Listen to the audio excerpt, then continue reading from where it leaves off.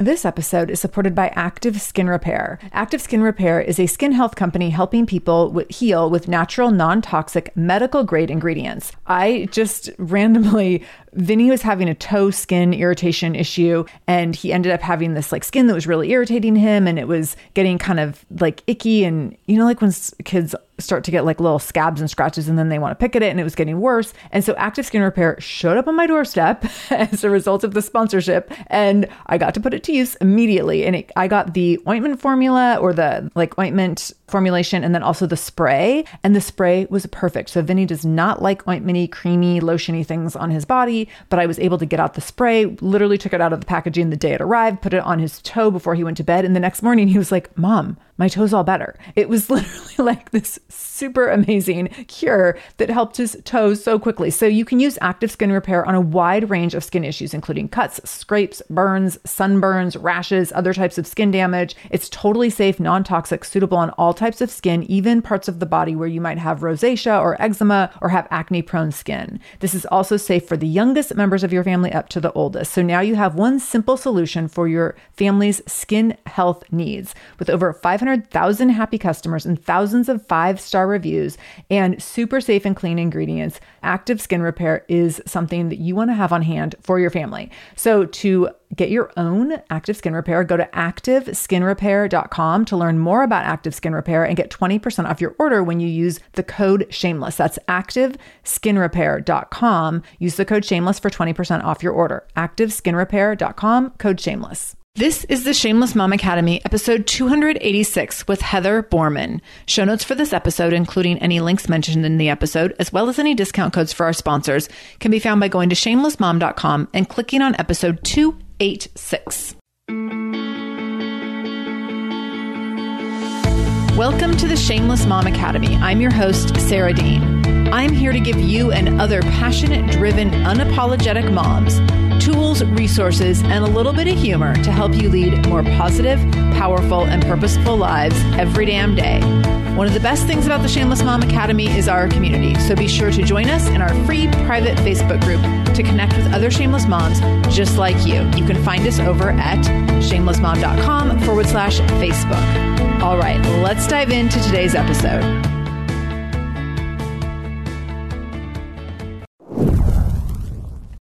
And now for our fantastic guest today, Heather Boorman. Heather Boorman lives an intensely joy-filled and full life as a homeschool mom to 3 Fringy kids and the executive director and therapist with Boorman Counseling. She passionately advocates for differently wired kids and adults through her work as a national speaker, writer, and podcaster at the Fringy Bit. Heather's also the author of the Gifted Kids Workbook, which provides mindfulness-based activities to help kids reduce stress, balance emotions, and build confidence. Listen in to hear Heather share how she meets the unique needs of her 3 Fringy kids through a mix of homeschooling and traditional schooling. Learn her definition of Fringy kids, learn common misconceptions of gifted kids and misconceptions about parenting gifted kids. You're going to learn the importance of self-compassion when parenting Fringy kids, and you're going to learn why it's okay to go AWOL sometimes and what to do if you suspect another mom might have gone AWOL.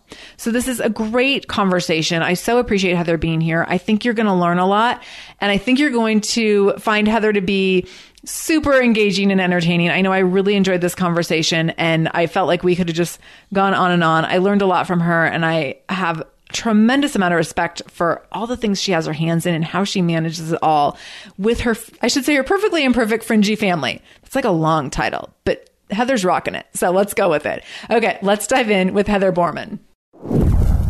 Heather Boorman, welcome to the Shameless Mom Academy. I'm so excited to have you here. Hi, super excited to be here. Yes. So this is our second conversation. I was on your show, The Fringy Bit, last month. And so now apparently we talk to each other every month, and it's awesome. I know. We need to keep it going. We'll just have to keep coming up with topics to talk about. Exactly. I don't think coming up with new topics would be a problem. Like, I feel like it was so easy on your show. So I think it's going to be so easy today. And so it's going to be, this is going to be great. I'm very excited. I agree. Me too. So tell us a little bit more about the dynamics of your personal and professional life beyond your bio and what you're most excited about right now. Sure.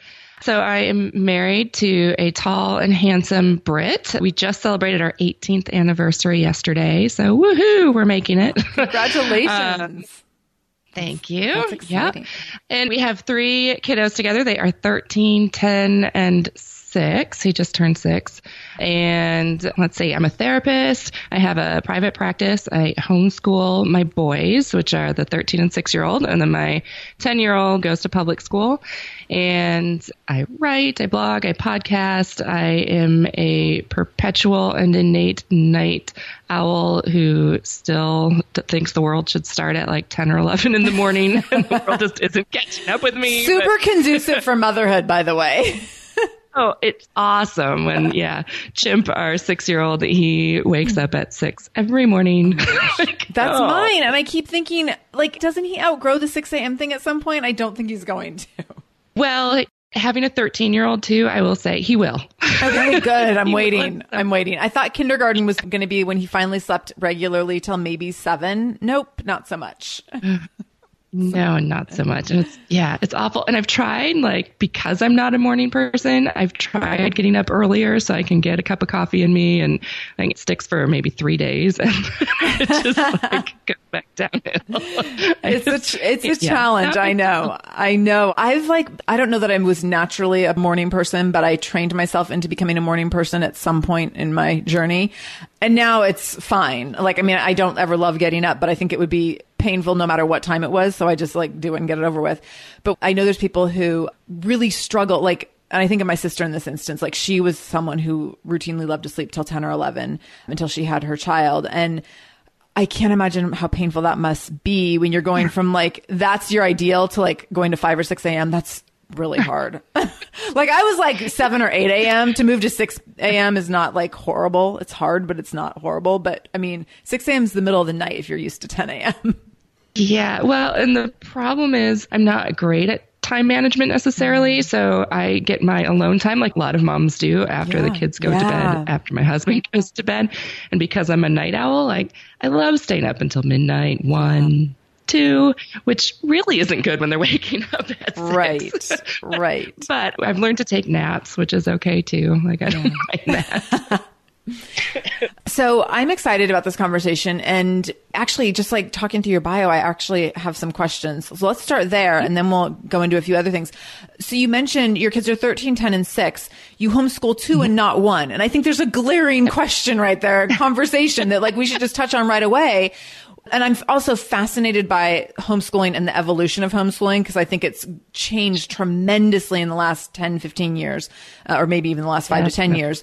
So tell us a little bit about homeschooling 2 of your 3 kids and not homeschooling one of them. Yeah, well, the reason my middle child is not homeschooled is because we both wanted to stay living, and that wasn't going to happen if I continued to homeschool her. It's a pretty good reason.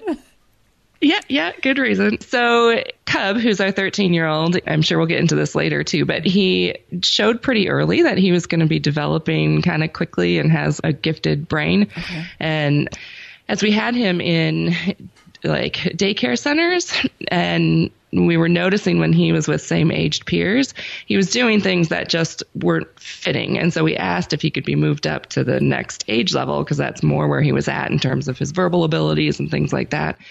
And it was a struggle to advocate to get him what he needed, even just in a daycare center. So I was flashing forward a couple of years to school, and I thought, this is going to be a struggle to make sure that he gets what he needs and actually learns in school. And I don't mean that in any type of pretentious way, but just the way that he thinks and how he was developing. Both my husband and I, there were times where like we sat in school and kind of were just bored because there wasn't like we were done. So we started looking at homeschooling, and it seemed like it would be a really good fit because it can be child-led. And so how we do it with Cub and with Chimp, who's our 6-year-old, is every year I just ask them things that they want to learn, and then I find some resources and we just dig and go. So it works really well with these kind of creative outside of the box learners. So we've been able to challenge him, but then also just follow where he wants to go.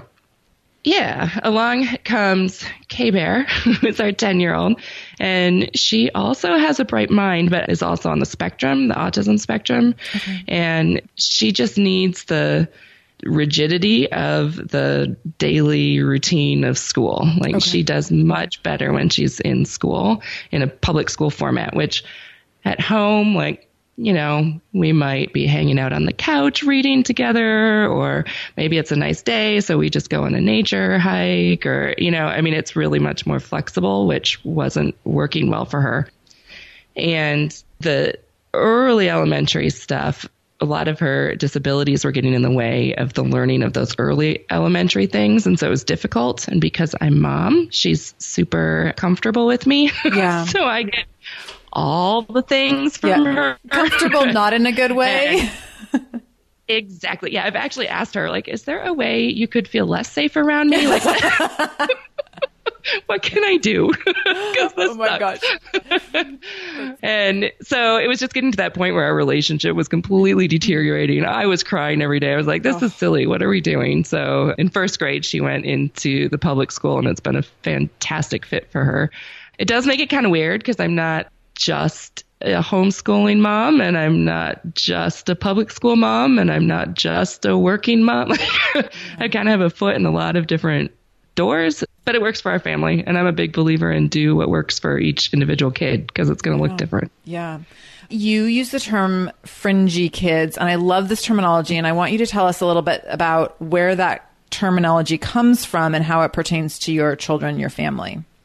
Sure. So it started because as a therapist, I was beginning to specialize in working with differently wired kids, both kids on the gifted end and kids who had other developmental differences. And trying to explain that became like just a lot of words. Yeah. So it wasn't flowing off the tongue. So I started to say kids on the fringes. And then that just kind of morphed into fringy kids. One of the other pieces that fits with that is my daughter, who has, like many kids on the autism spectrum, has some sensory processing issues. And when she was a toddler, she had, you know, those big fleece blankets that are tied together. Like it's, so she would carry a full-sized one of those around. Like that was her lovey blanket. Super convenient. Just big, huge fleece blanket everywhere. It was awesome. I'm like, seriously, we have to add 20 pounds to you?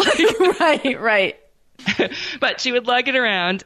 And one night when she was probably 3, like she just wasn't settling for bed, and she was moving the blanket around. I was like, what are you doing? She goes, I'm looking for my fringy bit. It's like, oh, I love it. So she has one special little tassel thing that was her fringy bit that she'd stretched out, and she would rub under her nose, and that was just her sensory comfort thing. It has 10 years later since torn off, but we have it in a frame in her room. Gosh. And she's created other fringy bits that are her special bit. So I don't know, there's something with the smell and with that one thing. So that's the other reason. I mean, for our podcast and blog, it's called The Fringy Bit, partly because we deal with kids and families on the fringes, and partly named after that because we hope to provide that comfort like her fringy bit gives her. And because sometimes it feels like we all, as parents of neurodiverse kids, it often feels like you're just hanging on to one little fringy bit, and that's all you've got left. Right. And you're doing everything to hope that thing doesn't break off. Yeah, so that's where the name comes from. I love it. So this might be like, I don't know, there might be 3 completely separate stories in this, but I'm curious about like your entrance into motherhood and the challenges that you faced that have inspired your work. And I don't know if that was just like when your 13-year-old was born, it kind of started you on this path of recognizing neurodiversity, or if with each child it's kind of been different and shifted it in different ways. So I'll let you just take that and run with it. And let me know where you want to go with it. Okay, it sounds good. Yeah, you know, I guess my first thing I would say is with the first 2, it has shifted motherhood and how that's become my passion, working with neurodiverse kids. As like many third children, like chimp hasn't influenced quite so much, because by the time you get to the third one, you're kind of just like, okay, let's just keep you alive as best we can, and you're fine. Eat the dirt, child. It's fine. But with Cub, it was really, again, when we were noticing just people commenting on how clearly he was speaking, and he spoke really early. He crawled really early, but then he actually walked late, and you could almost see his brain working. Like, he figured out how to get to what he wanted. So he didn't really care about getting there in a different way because he could get what he wanted. So he didn't start walking until like 17 months, but he was crawling at 6. So wow. That's so interesting. Yeah. So there's some of these, like with gifted kids, you can see some developmental things early on. Like he was saying his first words at 10 months, and by 18 months, he was putting together like 2 words, like those short little sentences. And then at 4, we were starting to talk about homeschooling, and he asked to learn about the chemicals that were in the meteors that could be so strong to kill off the dinosaurs. I mean, like, there's like so many words in there that my 6-year-old doesn't even know. I was like, okay. Wow. So we found a little kid version of chemistry. So we were learning some chemistry, and thankfully I was not home. He turned to my husband and he said, "So Dad," and he's now 5. John was like, "Yeah." He goes, "So everything's made out of atoms, right?" And John said, "Yep." And he said, "And God made everything in our beliefs?" John said, "Yep." And then he said, "So then what's God made of?" Oh my gosh. And John's jaw dropped and he said, "Ask your mother." Yeah. So, let's just tackle all of the life's biggest questions on your 5th birthday. Right, exactly. Let's just do this. Wow. So with questions like that, and knowing that I was going to be homeschooling, I wanted to learn more about how to challenge his mind, because I think, most of us, we hear gifted or we hear kids who are, progressing a little bit faster in some ways, and we get stuck thinking it's all about the mind and how the mind works. So we think about school mostly. Yeah. This episode is supported by a podcast I want to share with you called Understood Explains. So show is about navigating ADHD, dyslexia, and other learning and thinking differences, which can be so confusing.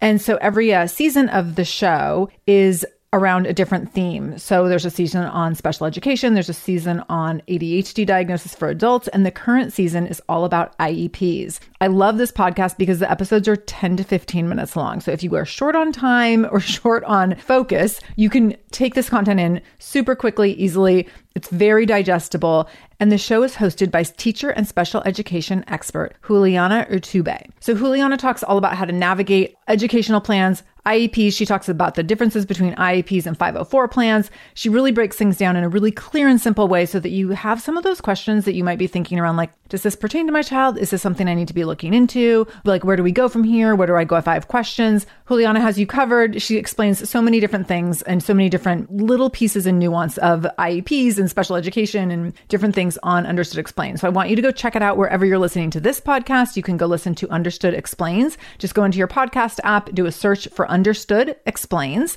and it will pop right up. Click on it, pick your episode, and get the answers that you've been looking for and the support that you need around different learning differences and differences in school. This episode is supported by AquaTrue. Having clean, safe water is the last thing you want to worry about. But unfortunately, according to extensive research by the Environmental Working Group, 3 out of 4 homes in America have harmful contaminants in their tap water. So that's why you got to check out AquaTrue. AquaTrue purifiers have a 4-stage reverse osmosis purification process. And their countertop purifiers, which is what we have, take no installation or plumbing, and they remove 15 times more contaminants than ordinary pitcher filters. And they're specifically designed to combat chemicals like PFAS, which can lead to potentially adverse health effects like cancer, endocrine system disruption, and liver toxicity, which is part of what makes AquaTrue so special, unique, and important in terms of how they are able to filter water. They also have water purifiers to fit every type of home. So like the installation-free countertop purifier that we have at our house to higher capacity under sink options.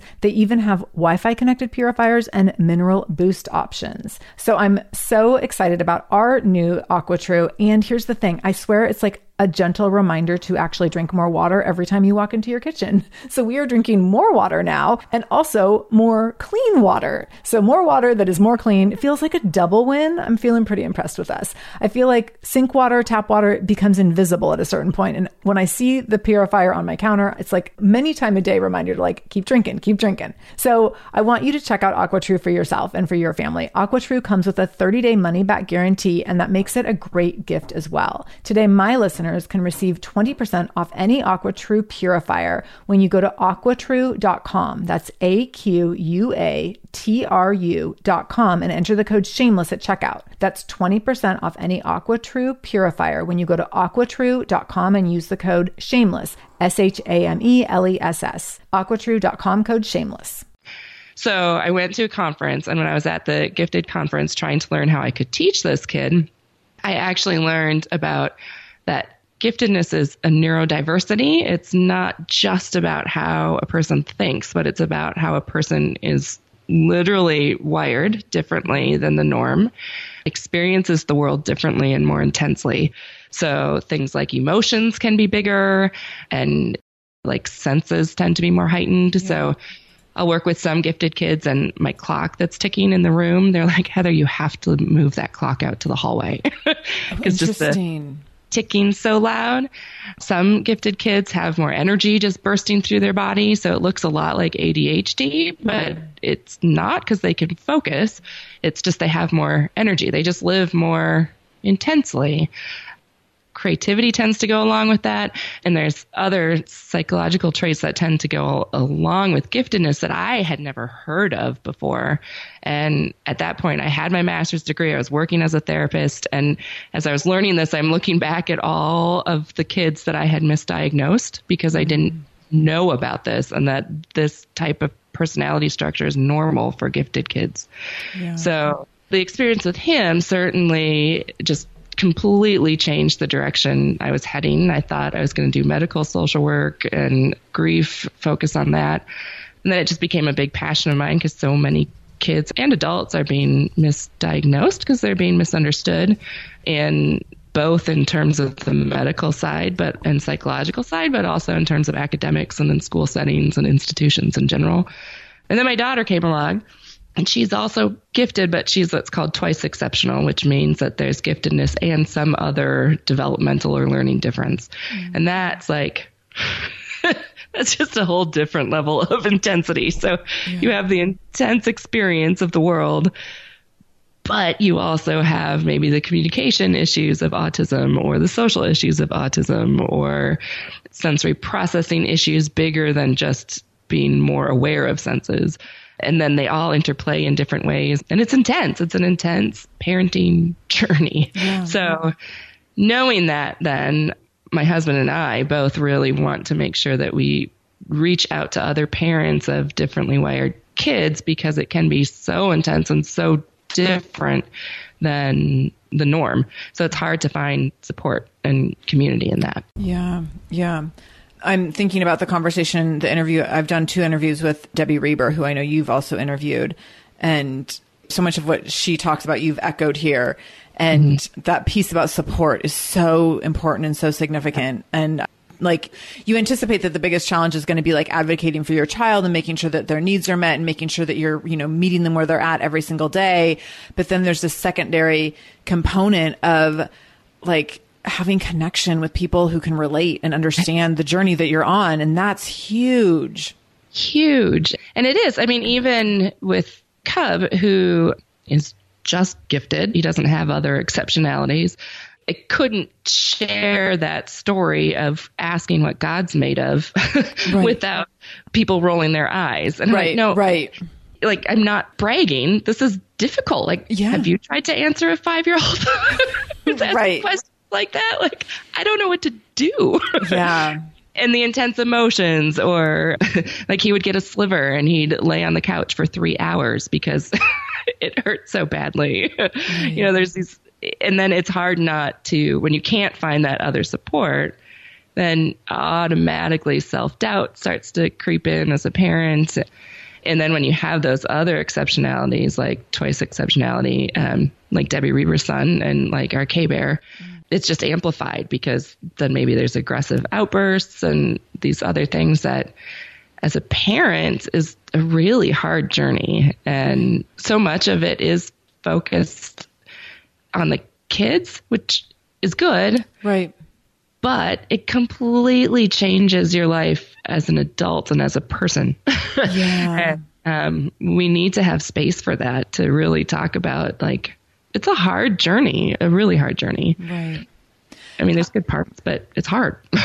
Yeah. It sounds like any given day can be really overwhelming. And that goes for like any parent. So to be like, Right. take any parent's just average overwhelming day, which is maybe most days, and then like amplify it, you know, times 10 or 20 or 100 or whatever. I mean, it's a lot. And also when you add in this component of homeschooling so that you have like a lot of time with your kids, which maybe, I mean, in some ways it's such a gift, but also I'm sure plays into some of the overwhelm and exhaustion sometimes, because like I get to escape my child for a decent amount of the day, 5 days a week.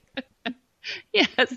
Well, and for us right now, it's working really well because the child who ends up being the squeakiest wheel, we all do get to escape from her for 6 hours a day, and it's working really well for her. Yeah. So it's nice because it allows me to connect with my boys in ways that I can't when my daughter's around. Yeah. And it allows all of us to just kind of breathe a little bit. And I mean, I'm around them, but also homeschooling looks so different than what you think until So that was my next question. doing. Yeah. So that's perfect segue. Thank you. What I was curious about is you're homeschooling, but you're also like a working mom and you're the executive director and a therapist at your counseling center. And so like, I'm sure everyone's like, how do you do that and homeschool? Like, how does that all work? Some days well and some days not so well. First of all, I'll say that John and I really function as a partnership. Okay. And so I'm very grateful for him because we do this together. Okay. And really our whole family kind of works together as a unit. So like the Fringy bit is kind of becoming a family project. It's not just on me. Yeah. And John's also a therapist. So he works at the practice and is an owner with me. So a lot of the stuff I'm learning how to delegate. Yeah. But homeschooling, you know, it isn't, first of all, really most homeschooled elementary kids maybe spend 2 to 3 hours a day doing learning, like schoolwork kind of learning work. Right. I mean, they're learning all the time, kids are. Mm-hmm. But because it's so individualized and because it's one-on-one attention and you don't have to take attendance and you don't have to get in line and you don't have to walk to gym class and all of those other things, like that 6-hour school day really can get pared down to like 2-3 hours of focused work. Right. So it doesn't take as long. The other thing is that you really have, depending on your state, you have a lot of flexibility in what it looks like. So right now, Cub is going into high school work, so he does most of it on his own. I do algebra with him for about half an hour a day, and then we check in once a week to make sure he's staying on top of other stuff and have conversations about the other stuff he's doing. And then Chimp, he's 6. So we're doing a lot of gameplay, alphabet bingo, you know. Yeah. We start our days with together time where I read Harry Potter. Right now we're reading Harry Potter because I'm a total Potterhead. Oh, my Vinny just asked about like when he can see Harry Potter. And I was like, I think we're supposed to read the book first. Like, I don't know how this works. Let me look it up. Let me figure it out. I don't know what's appropriate. So, you know, with him being the age he is, I would start with the books. Yeah, that's what my husband thought too. He was going to do some research for us. Yeah. They can only be as scary as their imagination will make it with the book. But like, Chimp, we're on book 4 and he's following it and he loves the stories, but we stopped watching the movies after the second movie because it just gets a little scary. Yeah. So, but we love it and it's fun to introduce it to Cub and now introduce it to Chimp. So, yeah. So we start by reading and then like they're playing with Legos while I'm reading out loud and like, then maybe we cook something together, or maybe we play a math game on the computer. Or, I mean, it's really more relaxed, I guess. Yeah. Yeah. Yeah. Do you have state like benchmarks that you have to hit? Different in each state. Okay. In Wisconsin, our compulsory education is from the ages of to 16. So I have to file every year saying that I'm homeschooling. And what I'm agreeing to is that I will provide 875 hours of instruction. And then there's a certain group of content or subjects that I have to be teaching. Okay. But in Wisconsin, it's actually one of the more relaxed states. So as far as how I teach those or what he needs to learn at a certain age, that is not part of it. There are other states where they have to submit a portfolio or they have to do tests or things like that, but not here, which is nice for these differently wired kids because like in some things, that's one of the things with gifted kids is they develop asynchronistically. So meaning what you would expect of a typical 6-year-old, most 6-year-olds are going to be doing about what most other 6-year-olds are doing in terms of their physical abilities and their emotion regulation and social skills and reading and math and all that. But with gifted kids, you have a bigger range. So they might be able to argue an argument like a teenager and think things through with logic and reason like a teenager, but maybe physically they're doing things right like a 6-year-old would. Maybe emotionally they're operating more like a 2-year-old. Right. In math, they might be like in 4th grade, and in reading, they might be in pre-K. Like, it's just a wide range. Yeah. That works well for our kids, so we don't have to do testing or whatever. Right. How do you manage the unique struggles of parenting neurodiverse kids? I mean, some of that might be in like homeschooling, some of that might be in having 3 kids with different needs, but I mean, we've touched on what some of those common struggles are, and how do you manage those on a routine basis? Mm-hmm. The first thing is to make sure that I have people that I can be totally real with. And, we like to paint this pretty picture of parenting often, and that just makes it more isolating. So, I have a couple of friends who, one I've been friends with since we were in junior high, and how she has a fringy kid too. I don't know how that happened. But so we can talk to each other, and at those moments when you really feel stuck as a fringy parent because you don't feel like you can keep doing it, but like there's no other option. Right. Get rid of them. So you can have somebody and be like, okay, I'm crying and rocking in the corner of my closet. Like, I can't do this anymore. Yeah. And she gets it, and there's no judgment. Like, it's just that you can accept it, and we can say all those things like, yeah, I can't wait till school can start because like she's driving me crazy. Right. And they get it. Like, I still love her, but it's hard. Yeah. So part of it is me also having that courage to be vulnerable with other parents, because you need somebody to go first. And if you can go first and other people to go open up and go second, it's that Me Too kind of thing. And then you have to change your mindset completely. I've learned how to care far less about what other people think, because I can't parent my kids the same way that other people parent their kids. Like, all the books don't work. Like, wait, but it says that if I do this, you're going to do that, and you're not doing that. Right. Now what? So, particularly for me, I grew up with German background heritage. And so it was very much my parents said something and I did it. Like, there's no arguing. There's no negotiating. That's just how it is.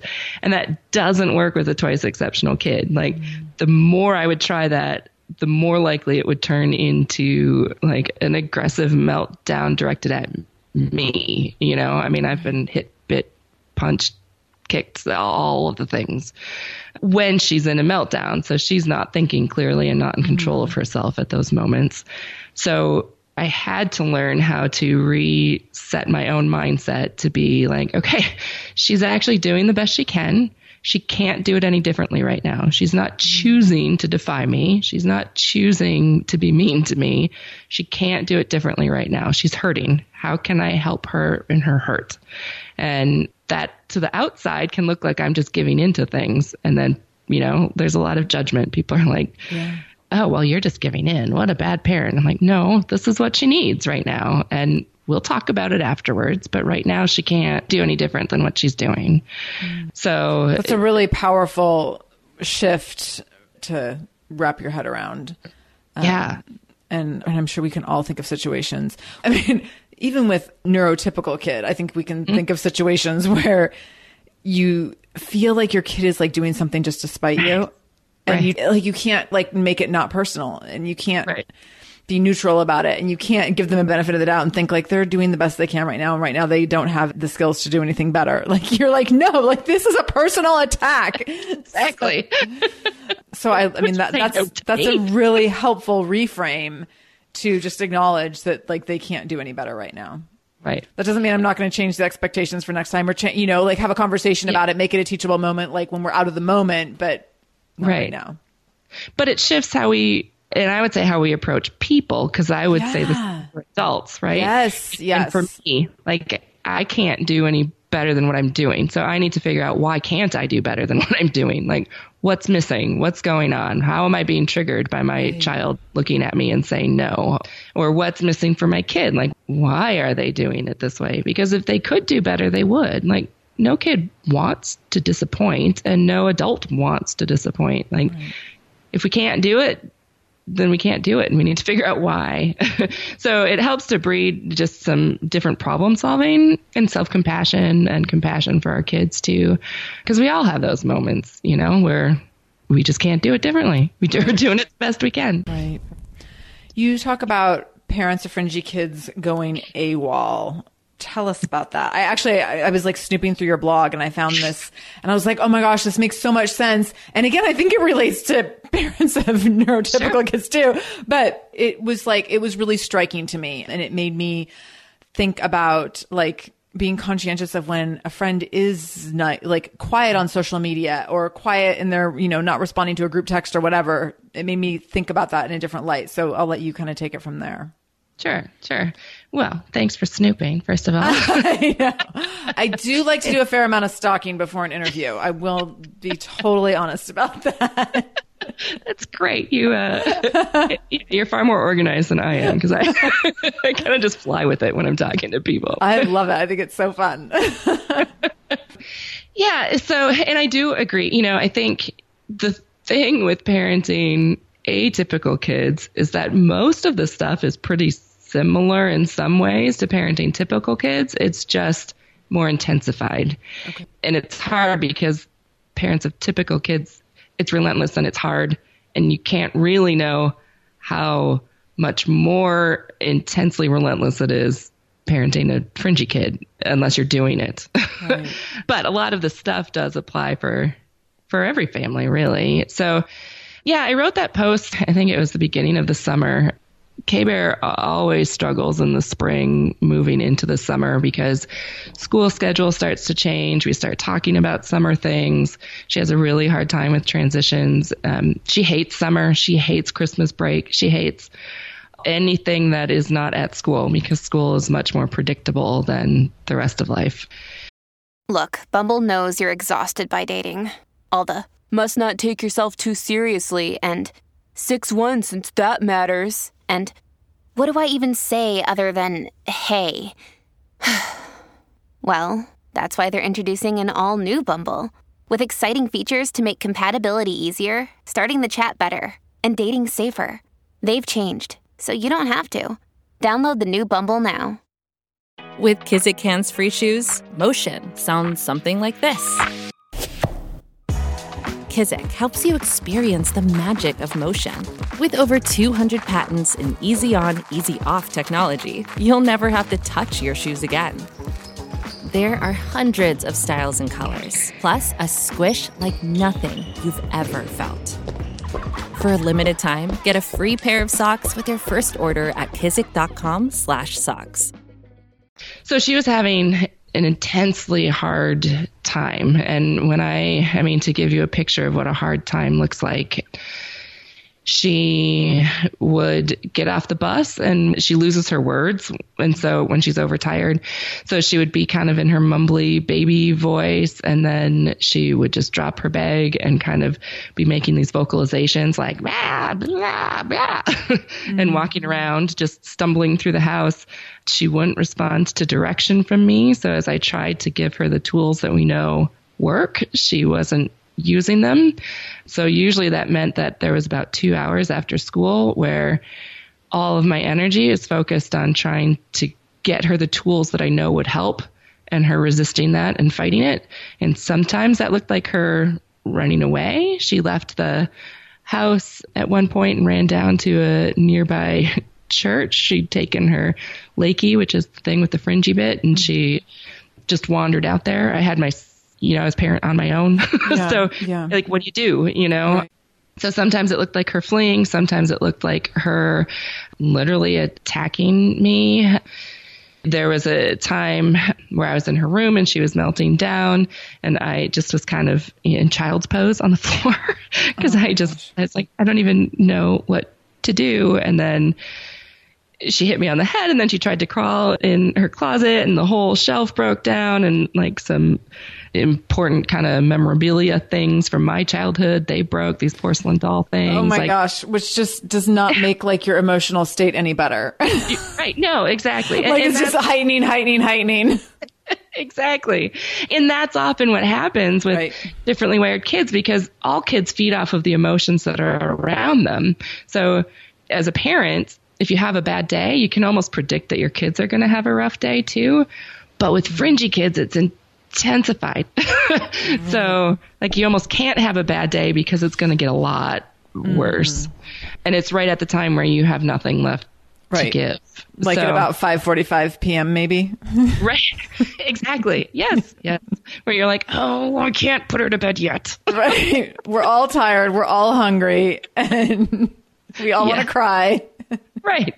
And you're like, and I would make you dinner, except I can't leave you alone right now. Right. So, all of that is happening. And you can imagine when that's day after day after day after day after day, like you just, as a parent, you literally have nothing left. Right. Your kids can't function in the house, let alone outside of the house. So you kind of just disappear because it takes everything to just make it through those days or those weeks or those months. And that's what I meant by going AWOL. Like you don't even have the energy to explain it to people, right? Or I didn't have the energy even after a few weeks to reach out to my friends. Like I would literally get her finally settled into bed, and then I would collapse in bed. And so, I think one thing is that it's important to be compassionate and understanding in those moments and try not to take that personally. If you have a friend with a differently wired kid and they go AWOL, it's not personal. Right. And if you're at a place where you have some energy, maybe you can reach out and offer something. Because when you're at those moments, and I think all parents can get this, especially moms, when you're at those moments, you don't even know what to ask for help, right? Like you can't even think about what would be helpful. But if my friend showed up and said, hey, here's dinner, you're like, oh yeah, that's helpful. Yeah. I didn't know that would be helpful, but that's really helpful. Yeah. So, I think one, compassion for yourself if you're in those moments, that it's okay to disappear from life for a moment. And also remember, it is temporary. It's not going to stay this way forever, even though it feels like it. I was going to ask you that. When you go through those phases, do you know enough now to know that this is just for now? Or do you have phases sometimes where you're like, oh my gosh, this is what we're doing every day from 3 p.m. to 6 p.m. for the rest of my life? Yes. And yes. Because I felt like that was just having a newborn and my friends would tell me who had 3-year-olds at the time, they're like, it's just a phase, enjoy the snuggles, blah, blah, blah. And I was like, I need to know what day this ends because no one told me about these hard times and the crying from 4 to 6 p.m. every night. And I didn't know. And I got really trapped in this mindset, which sounds silly now of this is what I do every single day for the rest of my life from 4 to 6 p.m. I'm going to have a screaming baby. And I couldn't wrap my head around the fact that the baby would grow and at some point he wouldn't scream for 2 hours from 4 to 6. Yeah. Yeah. It's getting better now because she is older. So she's 10 and she's maturing a little bit. And we do a lot of work with her understanding herself. And most of the time now, she's receptive to the tools that will help, and she will even seek them out and use them herself. So because I have those positive moments, I can usually tell myself this isn't going to be forever. Right. But also, especially when it first started out, you have no idea where it's heading. You don't even really know what's going on. And you just know things aren't quite right. And so as the diagnosis comes, it does feel like it's a life sentence. In some ways it is. And what I'm noticing now is that when she has those rough stretches, more what goes through my head is she going to be able to work through this and mature enough to actually be independent one day? Or is this literally what I'm going to be dealing with off and on for the rest of my life? Right. And that's a whole different kind of big question that you don't really want to ask because it's scary to look at that. And, and my husband sometimes will be like, she is going to be able to move out, right? I'll be like, I think so, but it's so unpredictable too. So it's rough. Yeah. And it changes from day to day. Yeah. You mentioned self-compassion a minute ago. Talk to us about how Fringy parents can rest and recover and practice self-compassion when you find yourself stuck in these daily demands that can feel like they're maybe insurmountable at times. Right. So first, it is essential for every parent that you get a break, and even more so for Fringy parents. And yet it's that much harder for Fringy parents because you can't just hire the teenager down the street. Like you have to have somebody who knows how to manage your kids and who your kid is comfortable with. Or, you might have other medications or things that have to be dealt with. So you can't, you just have to be particular. But, one thing with self-care, the times when you feel like you can't get it are the times when you need it the most. Right. So making sure that you find those supports somehow. And it might be through county services, or it might be through extended family, or through other parents of Fringy kids, so that you can get away. And sometimes that means getting away for a cup of coffee. And sometimes that means quarterly, I go away for a weekend, because as the mom, I tend to get more of it than my husband does. And so oftentimes I'm doing content production, like I'm writing or brainstorming new things, but that's gets me going. I love that stuff. It's on your own terms, on your own schedule, uninterrupted. I mean, it's not considered work anymore. That's complete freedom. Even if people would look at it and be like, she's totally working for 3 days straight, but it doesn't feel that way. Yes. And I'm like, yeah, but I'm writing at 3:00 in the morning and nobody's interrupting me, and I can sleep until 10. Yes. I can do it on my terms. Right. Yeah. But just having that and quarterly, just 2 nights away makes a huge difference. And in combination with me pursuing my own stuff, it's so easy to get stuck and sucked into the stuff of your kids. And we need to keep pursuing our own interests. Otherwise, we get lost. And I counsel a lot of women, particularly that are at that empty nesting place, who are completely lost, don't even know what they like or who they are anymore. Right. So it's crucial that we keep pursuing our own stuff. And then in the midst of that, I'm a huge fan of self-compassion. It is a far more effective tool than trying to build self-esteem. It actually has been shown to decrease anxiety, decrease depression, increase feelings of self-worth. And essentially self-compassion is just showing yourself compassion, which is noticing when you're struggling, noticing when you're in pain, noticing what you're feeling, and then responding with kindness and recognizing. And this is based off of the work of Kristen Neff. She's got 3 components to self-compassion. One is mindfulness, because we can't be compassionate towards ourselves if we're not aware of what we're feeling. The second is recognizing the common humanity, that if I'm feeling this, or if I have said this, or if I have done this or made this mistake, most likely somebody else has felt the same way. I'm not that unique. Other people have gone through this stuff too. And that just helps keep us from being too isolated. And it allows us that strength to be vulnerable and to share. And it's true. If I've gone through something, somebody else has gone through it. There's a lot more similarity than there is difference, really.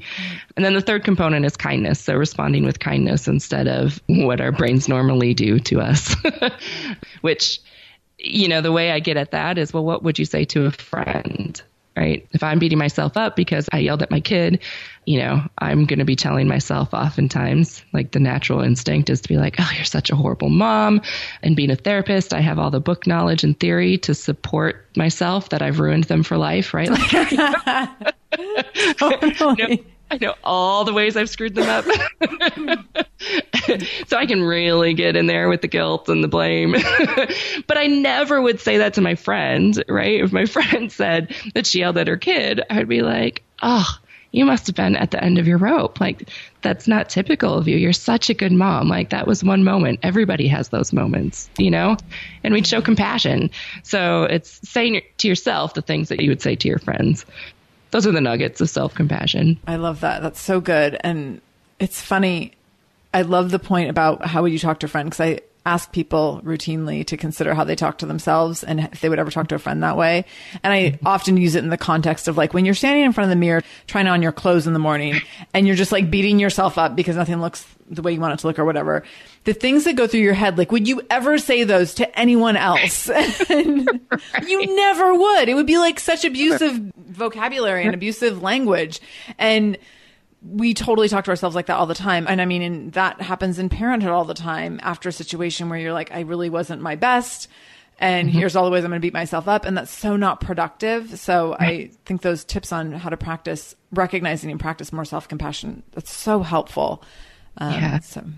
Okay. So yeah, it is. I mean, I think a lot of times there's the heat of the moment element. And I would imagine in parenting fringy kids that there's more times that you are in the heat of the moment, that like you're in the heat of the moment, maybe daily, maybe hourly, and things go to places that you wouldn't want them to go or that you would never plan for them to go.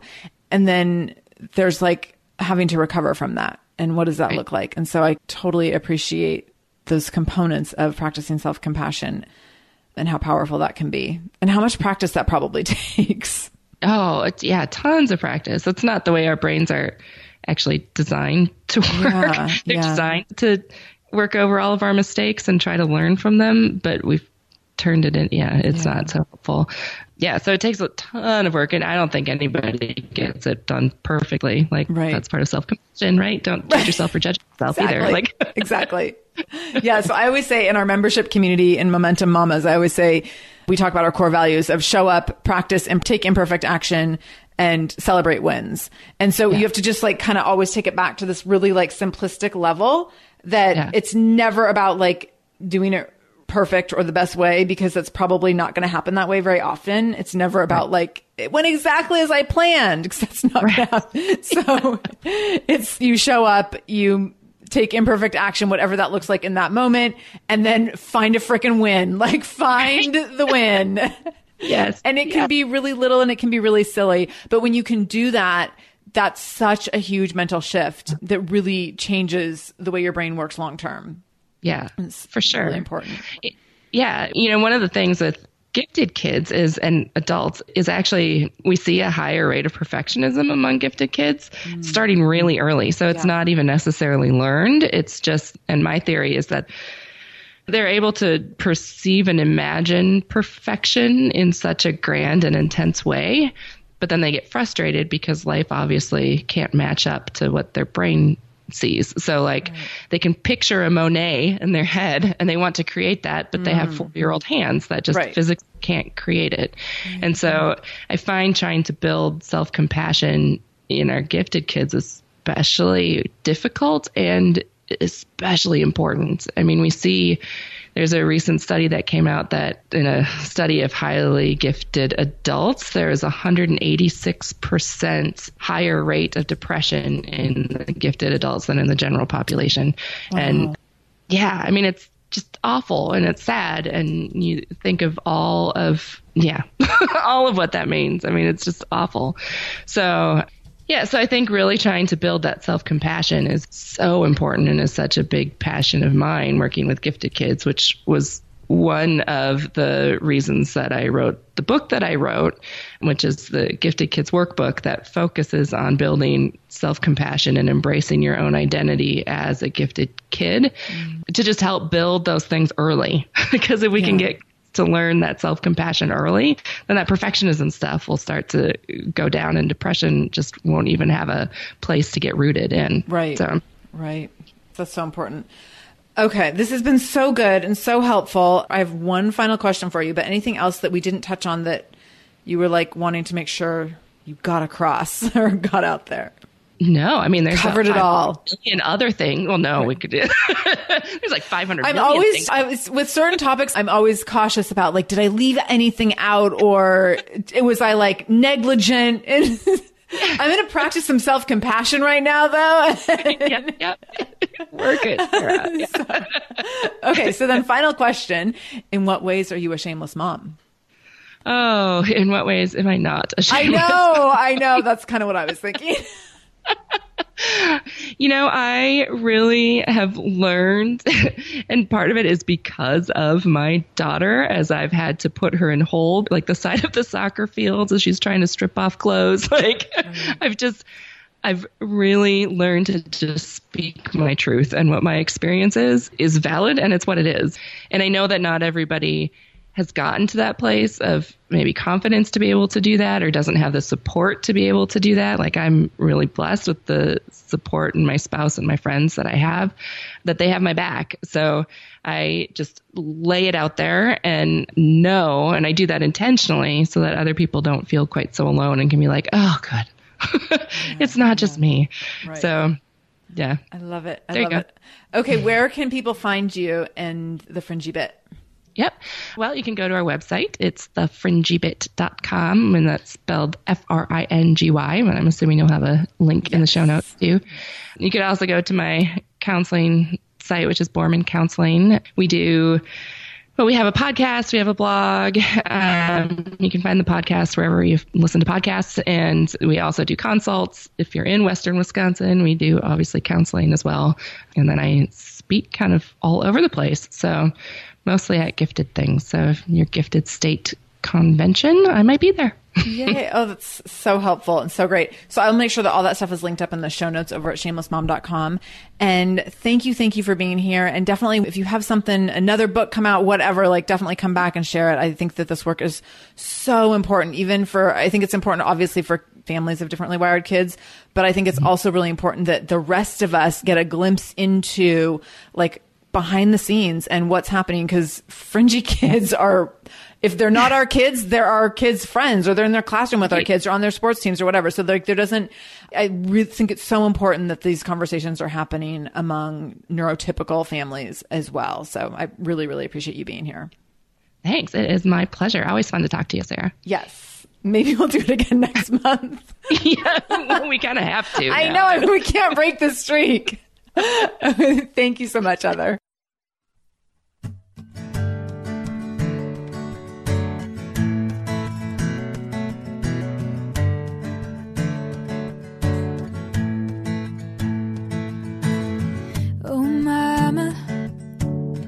I don't think you understand how much everyone looks up to you.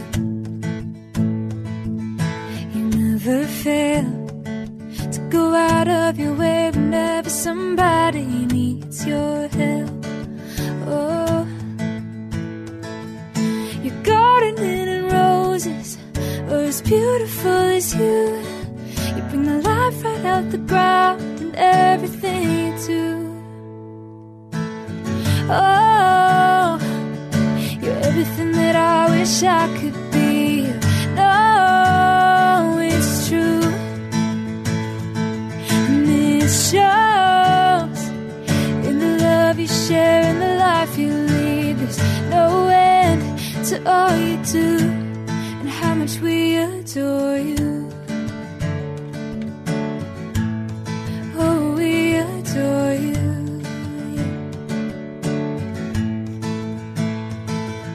We love to tease you about your coupon clipping and staying on top of everything.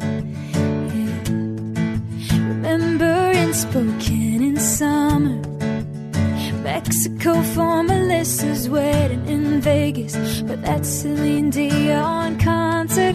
And you know Mason and Vinny think you're so wonderful. Their love that I love more than you could ever know.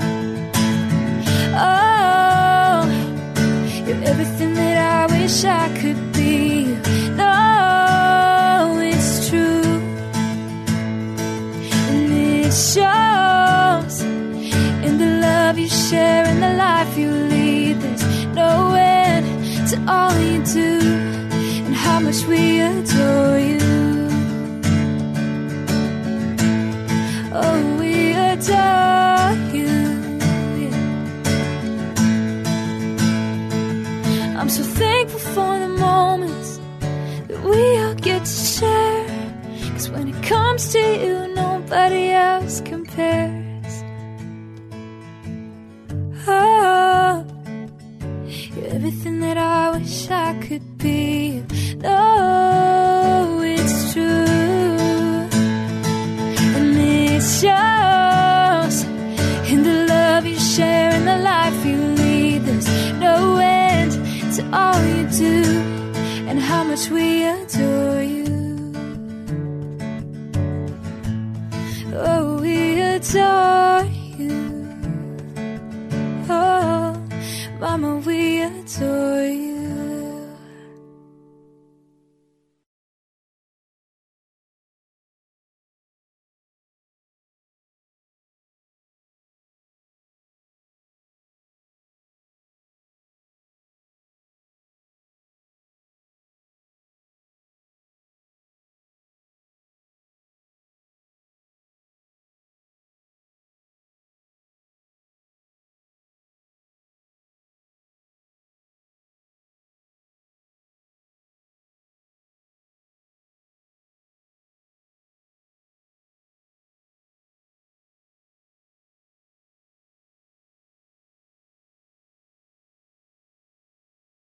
No one told us the truth about parenthood. Why? This is the podcast everyone needed before they had kids, because now that those little ones are here, whew, there is a lot to unpack. I'm Rachel Shepardota, and I am your host for the podcast No One Told Us, where we tell the truth about parenting and let you in on all the stuff you really should have known about before having kids. I am the founder of Hey Sleepy Baby, but this podcast is so much more than sleep. We'll be diving into all the topics that you really care about and need to know while you do your best job raising those adorable, tiny humans. Our goal is to just make you feel less alone and less overwhelmed. There are so many things that no one tells us before becoming a parent, and I think that we should really pull back the curtain on becoming a first-time or second-time mom or dad to share the good, the bad, and the ugly. We'll have a little education, a little fun, and a whole lot of heart that goes into each and every episode. So join me and our amazing guests each week to hear us talk about what no one told us.